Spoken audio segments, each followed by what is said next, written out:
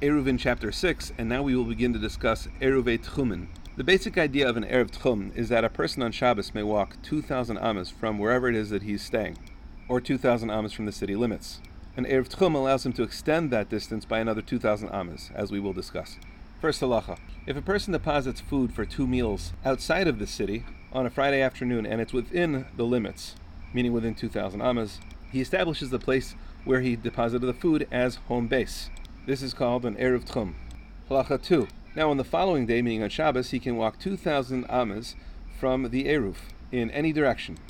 If 2,000 amas from the Erev Tchum ends up being inside the city, then that is as far as he can go within the city. If the entire city is enclosed within the Erev Tchum, then the city is considered to be as if it were 4 amas, and he can continue to walk on the other side of the city for however long.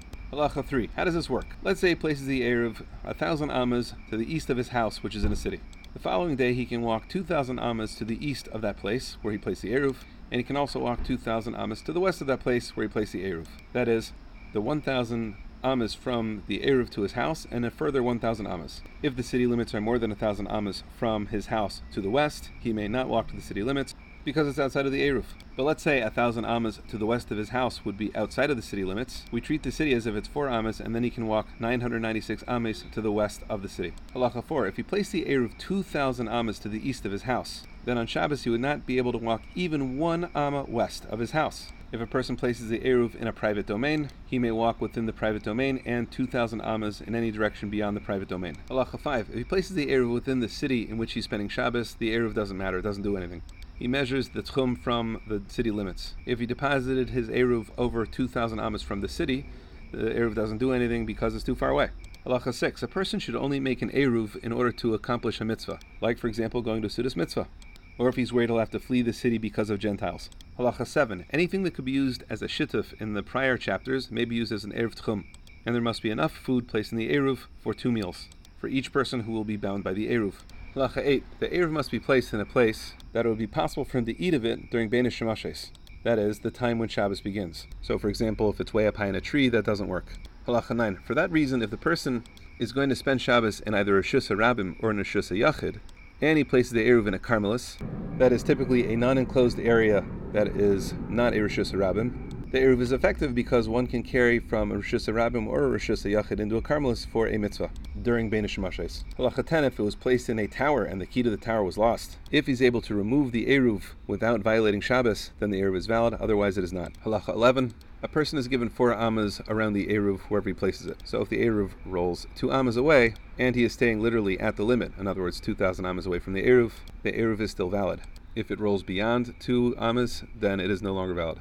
Halacha 12. Similarly, if the Eruv got lost, or it was burnt, or it's truma and it became tameh, prior to Shabbos, it is not an Eruv. If any of these things happen after Shabbos starts, it's fine. If there's a doubt about when it occurred, we are lenient.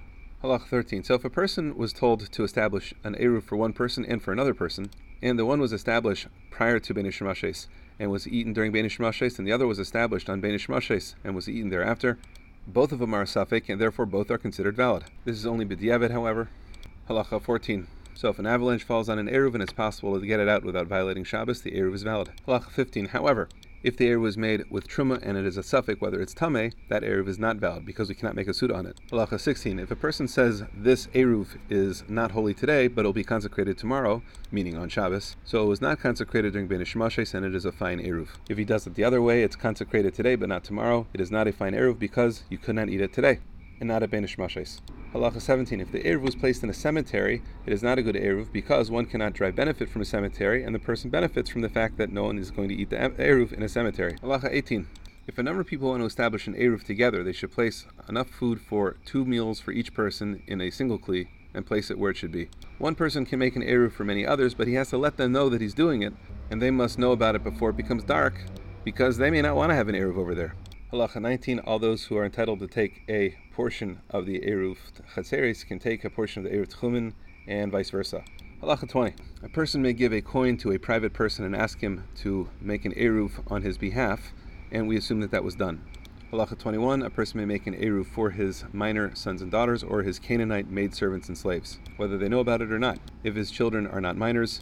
And in the case of Hebrew servants, they must know about it and acquiesce to it. Halacha 22. A person may send out the Eruv with another person and tell him to establish it, and that works. But the agent cannot be a deaf mute, an incompetent person or child, or a person who does not accept the mitzvah of Eruv. Halacha 23, if a person does not give a specific direction to his agent, and the agent goes out and puts the Eruv wherever he wants to put it, that's fine, that works, it's a valid Eruv.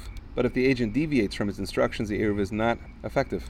So if he said use figs, and the agent uses dates, it's not effective. Halacha 24, just like there needs to be a bracha when we make an Eruv Chatzeres or a Shutfus, there is a bracha here as well. After the bracha is made, the following is recited. With this Eruv, it will be permissible for me to proceed 2,000 ames in every direction from this location. He may amend it as necessary with respect to other people who are joining in the Eruv.